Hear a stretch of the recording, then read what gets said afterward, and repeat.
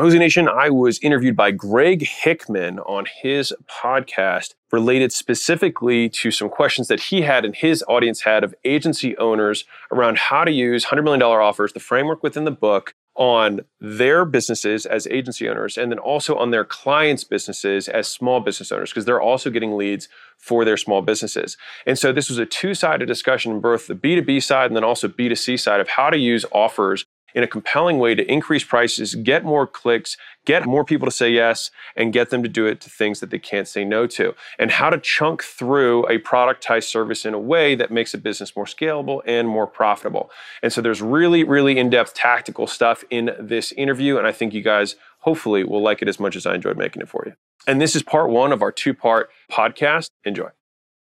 If I deliver $10,000 of value and I charge $10,000, I will have a satisfied customer, but there will not be any surplus. They won't tell their friends about it. They had fair exchange, right? If I charge $10,000 for $100,000 in value, they'll tell everybody they know. Welcome to The Game, where we talk about how to get more customers, how to make more per customer, and how to keep them longer, and the many failures and lessons we have learned along the way. I hope you enjoy and subscribe. Everybody, Alex Hormozi in the flesh joining us today. So it was kind of interesting. I posted in the group, who would be interested. And I was like, I wonder how many of my people know who you are. I was like, there's going to be some, definitely. And it was like the most engaged thread in our group. Like, I'm in. So the message is spreading, my friend. But guys, if you haven't gotten Alex's new book, 100 Million Offers, check it out. It's on Amazon for, I think, still 99 cents.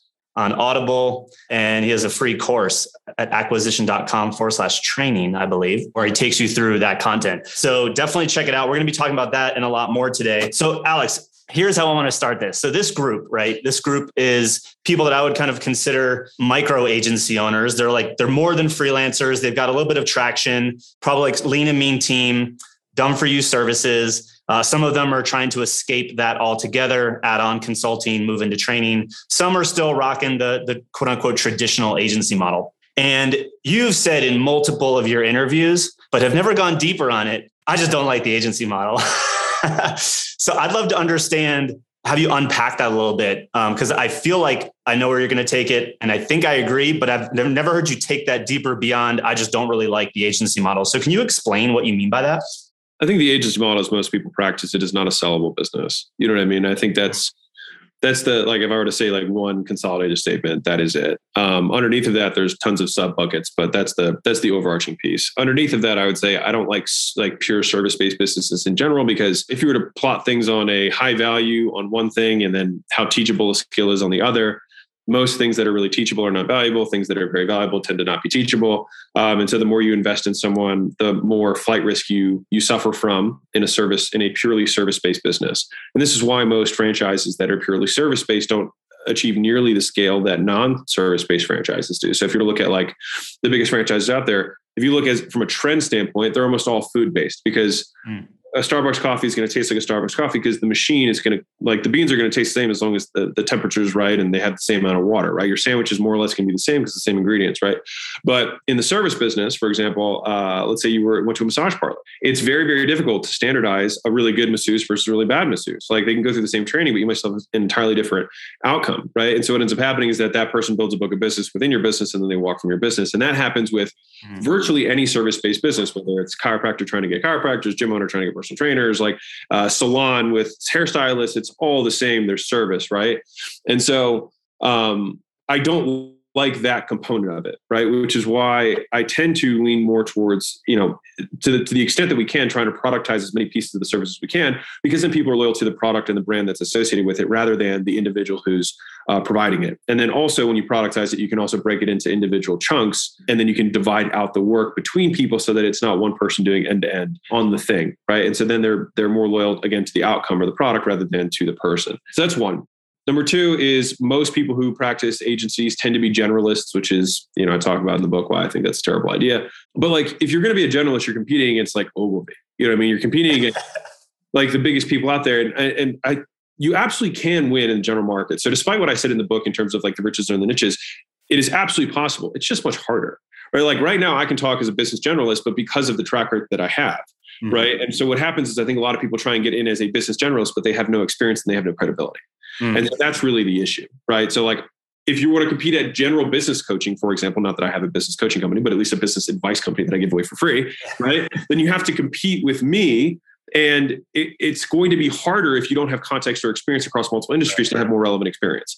And so that's the reason, like the niching isn't because niching is special. It's just because it's easier to get really good at one thing than it is to be really good at a lot of things. And I think that's the subtext for why niching makes more sense, right? And then on top of that, you can far more easily standardize the product offering so that you have less variability, which then increases or decreases the operational drag and increases your margins. It also allows you to price differently so that you can compete in a smaller marketplace and own, candidly, a more valuable outcome, right? Because like if Ogilvy isn't going to provide that. Well, first off, they wouldn't work with a local real estate agent. But if they were going to work with a local real estate agent, they wouldn't be able to provide the same value as somebody who only does real estate agents. And not only that, only does real estate agents who only sell commercial homes in the $1 to $5 million range. Because if you just did that, then you know exactly what the sales process would look like. You know exactly where the leads should get. You know what they should get worked on. You know what the price per deal is. You can price appropriately, and all of that's going to be optimized. And in terms of productizing what you're going to deliver, again, your team is going to know who the avatar is, how you're going to help them in every aspect of that process, right? Compared to we market stuff, which is really, really hard. And it's all custom and it's hard to be competitive, right? Because then you're going to get priced just like everyone else in the marketplace, which is really difficult to differentiate. And as marketers, we should know what that is. So it would make sense to at least start with ourselves. You mentioned the word productize a bunch of times, and it's a term that we use a lot. And at least in our programs, a lot of times what we're helping our clients do is take that specialty and start packaging up so that they are not pure service-based. But you touched on something that I haven't really, or at least worded it in a way where you talked about the chunking of the pieces then to delegating that. Can you expand on that and maybe even touch on your experience from the early stages of Gym Launch or maybe any other business that you've seen do this? So I think the first thing that needs to happen is you have to have a clear customer journey. And so most people don't even have a customer journey. They have a rough idea of what has to happen, but they haven't actually written it down. So it's well, the first step is for us as a company to have a shared understanding. Like you might think in your own head that you have a shared understanding, but you probably don't. Right? Because if I were to ask your frontline employees, what does it look like? They probably will mess something up and you will be horrified by what they say the client journey is. Because you'll be like, oh my God, that's not what our client journey is. And it's and you wonder why clients aren't getting a good experience, right? And so it's first we have to agree upon this thing. Everyone's there. And it's okay, now we have to slice up these things into pieces that will best suit the team, for those specific roles, right? And so you're going to probably have a different person who does onboarding than somebody who does client, account management versus somebody who does the creative. All of those are different roles and all might be necessary in the process that you create. Now, what I just described as a generalist approach, which would probably not be the right way to do it, is how can we peel off the pieces that are the highest margin that we're the best at? Because at the end of the day, everything comes down to where do we provide the most value and who do we provide that value to? And if we can answer those questions, then business gets a lot easier. It's well, this is for everybody who's a generalist who needs to make the transition. The way that I would do this and approach this is I would look at my entire client base, historical and actual, and say, which of these clients were the best to deal with? Which of these accounts were the least trouble? And which of these did we make the most money on? Right. And so if you plot those, then you'll start to see that there's a clump, right? And there's probably going to be somewhere you made a lot of revenue, but not a lot of profit. You have some guys who are a lot of revenue, but they're a ton of work. But there's going to be a sweet spot where you have lots of profit, not a lot of work, high client satisfaction. And it might be we're really good at this one aspect, or these two aspects are really good that we're really good at. And we serve this type of business. And it could either be niched in terms of there's levels to niching, right? You could just say local businesses, or one level below that could be service-based local businesses, or it could be, you get what I'm saying here? You can try to slice and dice that group until you really can define it well. Where it's it might be male founder tech companies, whatever, right? Because I'm sure your audience is really, varied in terms of who they serve. And so you might find out tech companies have the budget and are really willing to spend the money and don't have a lot of feedback on creative. And they're just yeah, this is good. We needed a logo and that's that, right? And then you can that's what you focus on. Because the thing is it also becomes, for entrepreneurs, the biggest asset that we have in our net worth is going to be our business. And that means that the business, in order for it to be valuable, it has to be sellable. And so a great book on this is John Warrillow's book, Built to Sell. I think it's a really good story if you've read that. Yep. That kind of depicts the issue that I think the actual example is an agency. So it's probably. Yeah, it's they do logos. Yeah. It's really suitable for your audience. Yeah. And so, that just tends to be the kind of the recurring issues. They don't think like business owners because they're still so fully integrated in the business. And so it's in terms of sequence, it's we have to get our offer right. Then we have to get our customer journey right. And we have to slice that up so that other people can do it, so that now we're fully removed from the delivery. Then we're still probably selling, depending on the size of the people that you're dealing with, but probably a lot of them are still heavily involved in the sales and acquisition. And so then it's how do we create, a pipeline of new business, and that can be whatever way you want. You can go paid ads, you can go earned media, you can go own media, you can do manual outbound, you can do affiliates, you can do word of mouth and referrals if you have a strong back in there. Any of those ways you could do, but you have to pick one. And so for everyone who's under $1 million, and you've heard my content before, but I'll just repeat it again, it's one product, one avatar, and one channel. And that is how you get from 0 to $1 million. That's it. And what most people are doing is lots of products to lots of avatars on multiple channels. And and failing at all of them miserably and somehow wondering why, right? It's because you can barely do one thing. How are you expecting to serve lots of different, it just doesn't make any sense. It's way too hard. And when you say the channel, just to be specific of the ones that you kind of rifled off, one committing to manual outbound would be an example. Or if you're going to do paid media, does that mean paid media only on Facebook? Or does that mean just paid media across all the channels? Paid media is a single bucket, right? And then inside of that, there's obviously, you could go pre-roll YouTube ads, you could do Facebook, you could do Instagram, you could do whatever, right? Google ads, you could Craigslist ads. There's a lot of ads you could run. But what I have found in scaling our companies on paid media, and then obviously, as you know, with our newer stuff, we're more focused on the other three. It's easier to go from Facebook to adding YouTube than it is to go from Facebook to cold calling. So it's much easier to just add or remove a step in the friction of having a call funnel from a different source, because you usually just have to get the friction right. That's really the only variable with the different traffic sources. Whereas with manual outbound, it's you literally are starting from scratch. And so whatever one you feel you are best suited for, I would start there. I will say though, that from a sellability, a company that is far more on the affiliates, manual outbound, and word of mouth are going to be much more sellable entities than paid advertising, earned media, and owned. Real quick, guys, you guys already know that I don't run any ads on this and I don't sell anything. And so the only ask that I can ever have of you guys is that you help me spread the word so we can help more entrepreneurs make more money, feed their families, make better products, and have better experiences for their employees and customers. And the only way we do that is if you can rate and review and share this podcast. So the single thing that I ask you to do is you can just leave a review. It'll take you 10 seconds or one type of the thumb. It would mean the absolute world to me. And more importantly, it may change the world for someone else. You said that during dinner, you made a comment. I was fortunate enough to have dinner with you and Layla a month ago now. And you made the comment of, the next channel that someone like myself could really focus on, even though it'll take longer to get dialed in, is the manual outbound, because then you don't have to, and I think the words were, you don't have to be a dancing bear. Is that kind of why you think those three are more relevant for the sellability? If you look at the biggest companies in the world, almost all of them have a foundation of the latter three, not the former three. It's all about referrals being the biggest because it's the one that is quadratic in nature, right? Which is, candidly, the reason most businesses don't make money or a lot of money is because they don't actually provide that much value. There's not a lot of what we would call customer surplus. So I'll give you an example of what customer surplus is. So if I deliver $10,000 of value and I charge $10,000, I will have a satisfied customer, but there will not be any surplus. They won't tell their friends about it. They had fair exchange, right? If I charge $10,000 for $100,000 in value, they'll tell everybody they're not, right? And so there's a seesaw of how much virality you want in the product you have. Now, if you look at, again, the biggest companies in the world, they would prefer to have zero cost of acquisition, have shitloads of virality, and then deal with monetization later. That is what most, a lot of them are funded, so they don't have to deal with this. So there is a sweet spot there, right? I sit in an interesting position because a lot of people are trying to look at what I'm doing with acquisition.com, and they're like, what's the play? The real play is I don't need the money, right? So that's the magic, right? So I have a huge customer surplus. The reason the book sells 1,000 copies a day right now with no paid ads is because there's a big surplus, right? And so maybe if I had a bunch of people who read the early copies before I launched it, they're like, dude, you should charge $100, charge $500 for the book or whatever. And I'm like, I probably could have, but I would so much rather trade $99 to have your goodwill. That's far more valuable to me over the long haul. Right. And the reality is that if I charge 99 cents, which is basically nothing because Jeffy B takes 65 of the 99,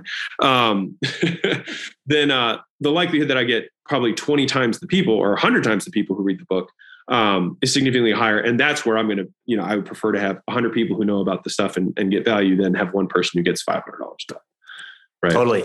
So you made a comment earlier about if I charge 10,000 and you only make 10,000, you're probably not going to go tell anybody about it. So in the book, you talk about how to basically double your rates, raise your rates without having to actually change anything about the offer. And I want you to talk a little bit about that, but then kind of specifically around that, like the evolution to get to that, right? Because I know a lot of people in this group that are watching this, they're definitely not charging enough. They know they're not charging enough, but some of those other things you talked about have been preventing them from solving a specific outcome that would even allow them to get to a multiple, return. So like all these things start stacking on top of each other. But say if someone's specialized, they're doing something specific and they're still not charging enough. Can you talk to the path to raising your rates?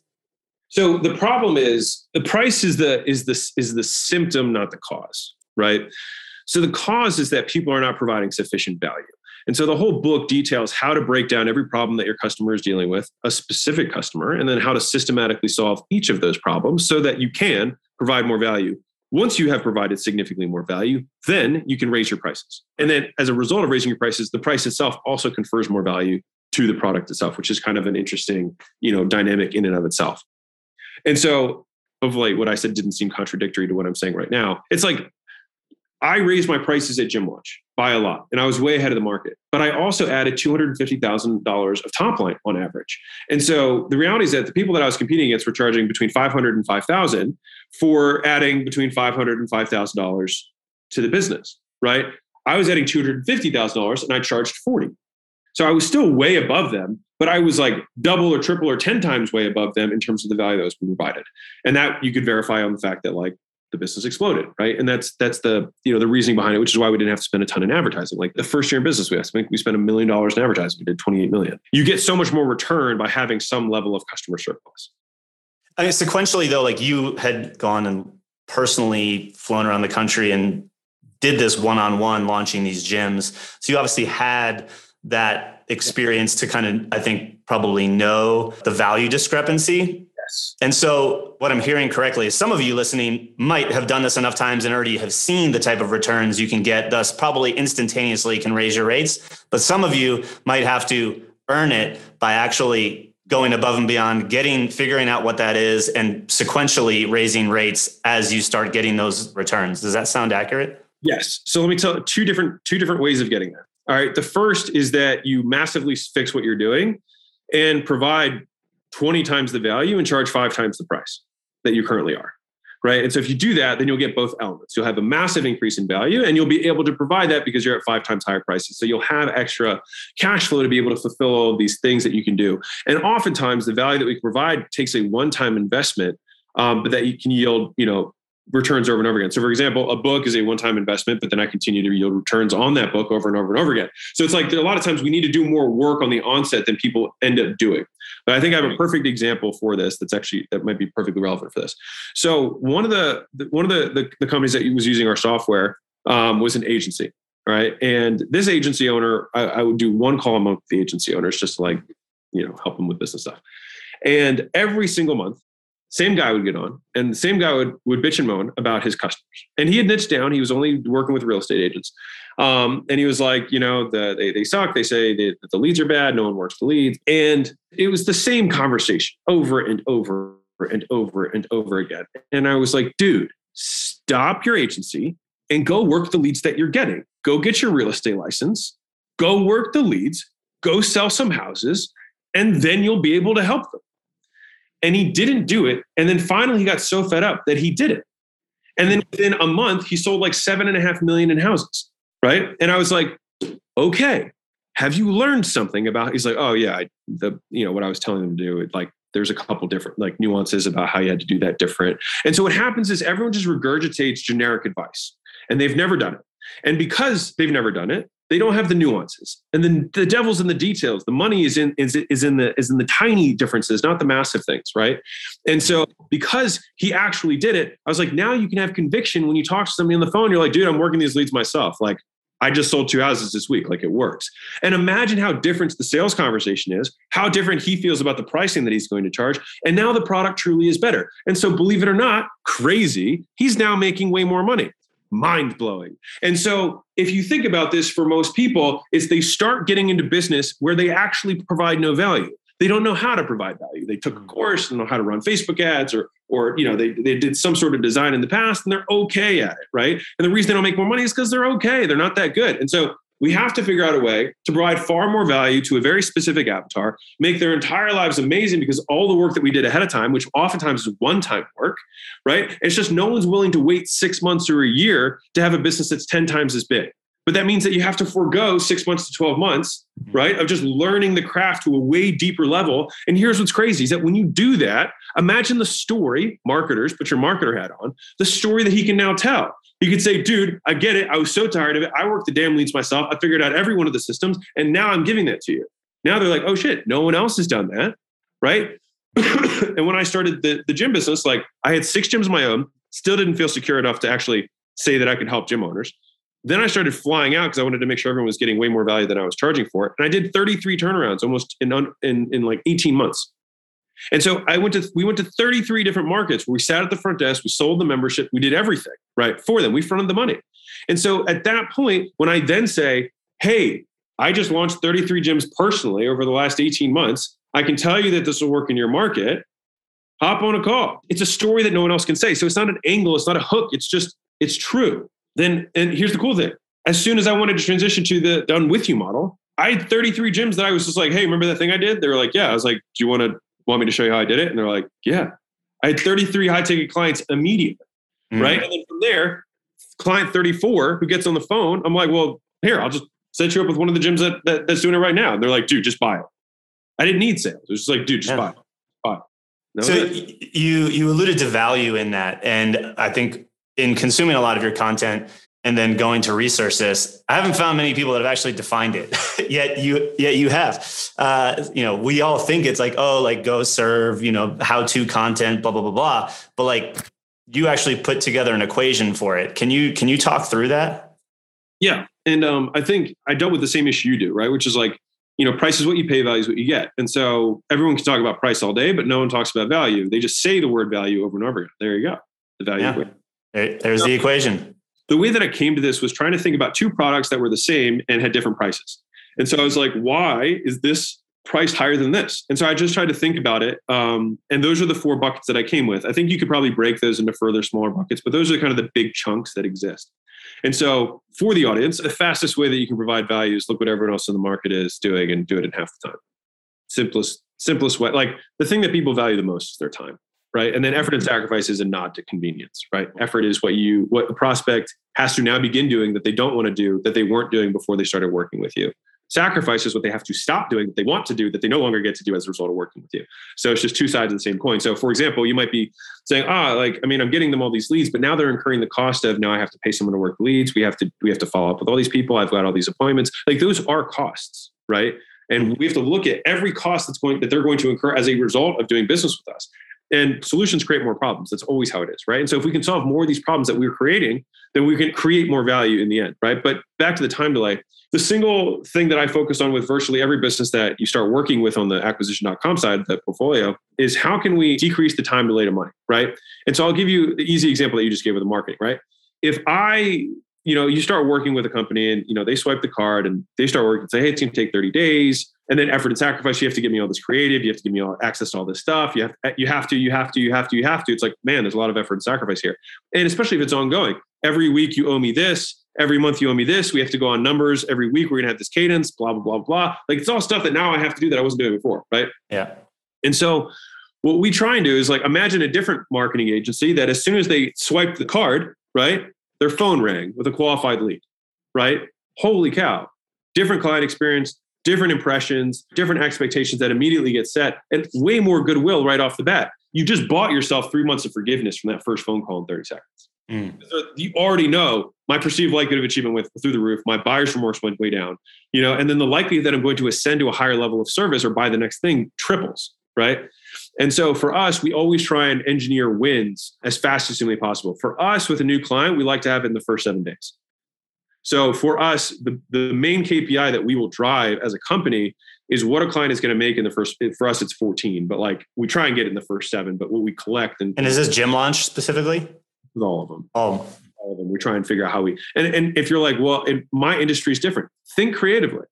Like, I don't, you know what I mean? Like, I can't meet with everybody individually, but like, I promise you, we've made this work with even the long buying cycles, like the mortgages and the real estate guys. Yeah, those are longer buying cycles, but there are still wins that you can still have emotionally that you can still deliver in the first 7 to 14 days. Speed is so valuable to people, especially business owners. If I sign a contract and nothing happens for 30 days, I think the company I'm dealing with is shit immediately. I automatically assume that. Right. But if I see activity, I see predictors, I see activation points that are happening, then I know. So if for us, I'll use the gym example. If we know that we're going to have to pull all these levers, right? We're going to change the number of people that are taking per session, their price points, how we're going to sell, change their lobby, all the different aspects of this we're going to have to change, right? Those are all heavy things. They're important, but they take time. Well, I'm going to just peel off the fastest, easiest win and deliver that in the first 14 days so that I gain the goodwill to then say, now you trust me enough to do these other things which will work and actually make even more money. It'll just take a little bit of time. But now they believe me and I've bought myself the goodwill. Hope you guys enjoyed the first part of this 2-part series with Greg Hickman, going deep on the $100 million offer framework from the book applied to real world business, both B2B in the agency world and then also B2C in the small business environment with your local, or you help local business owners. Stay tuned for part 2, which is coming up in a few days.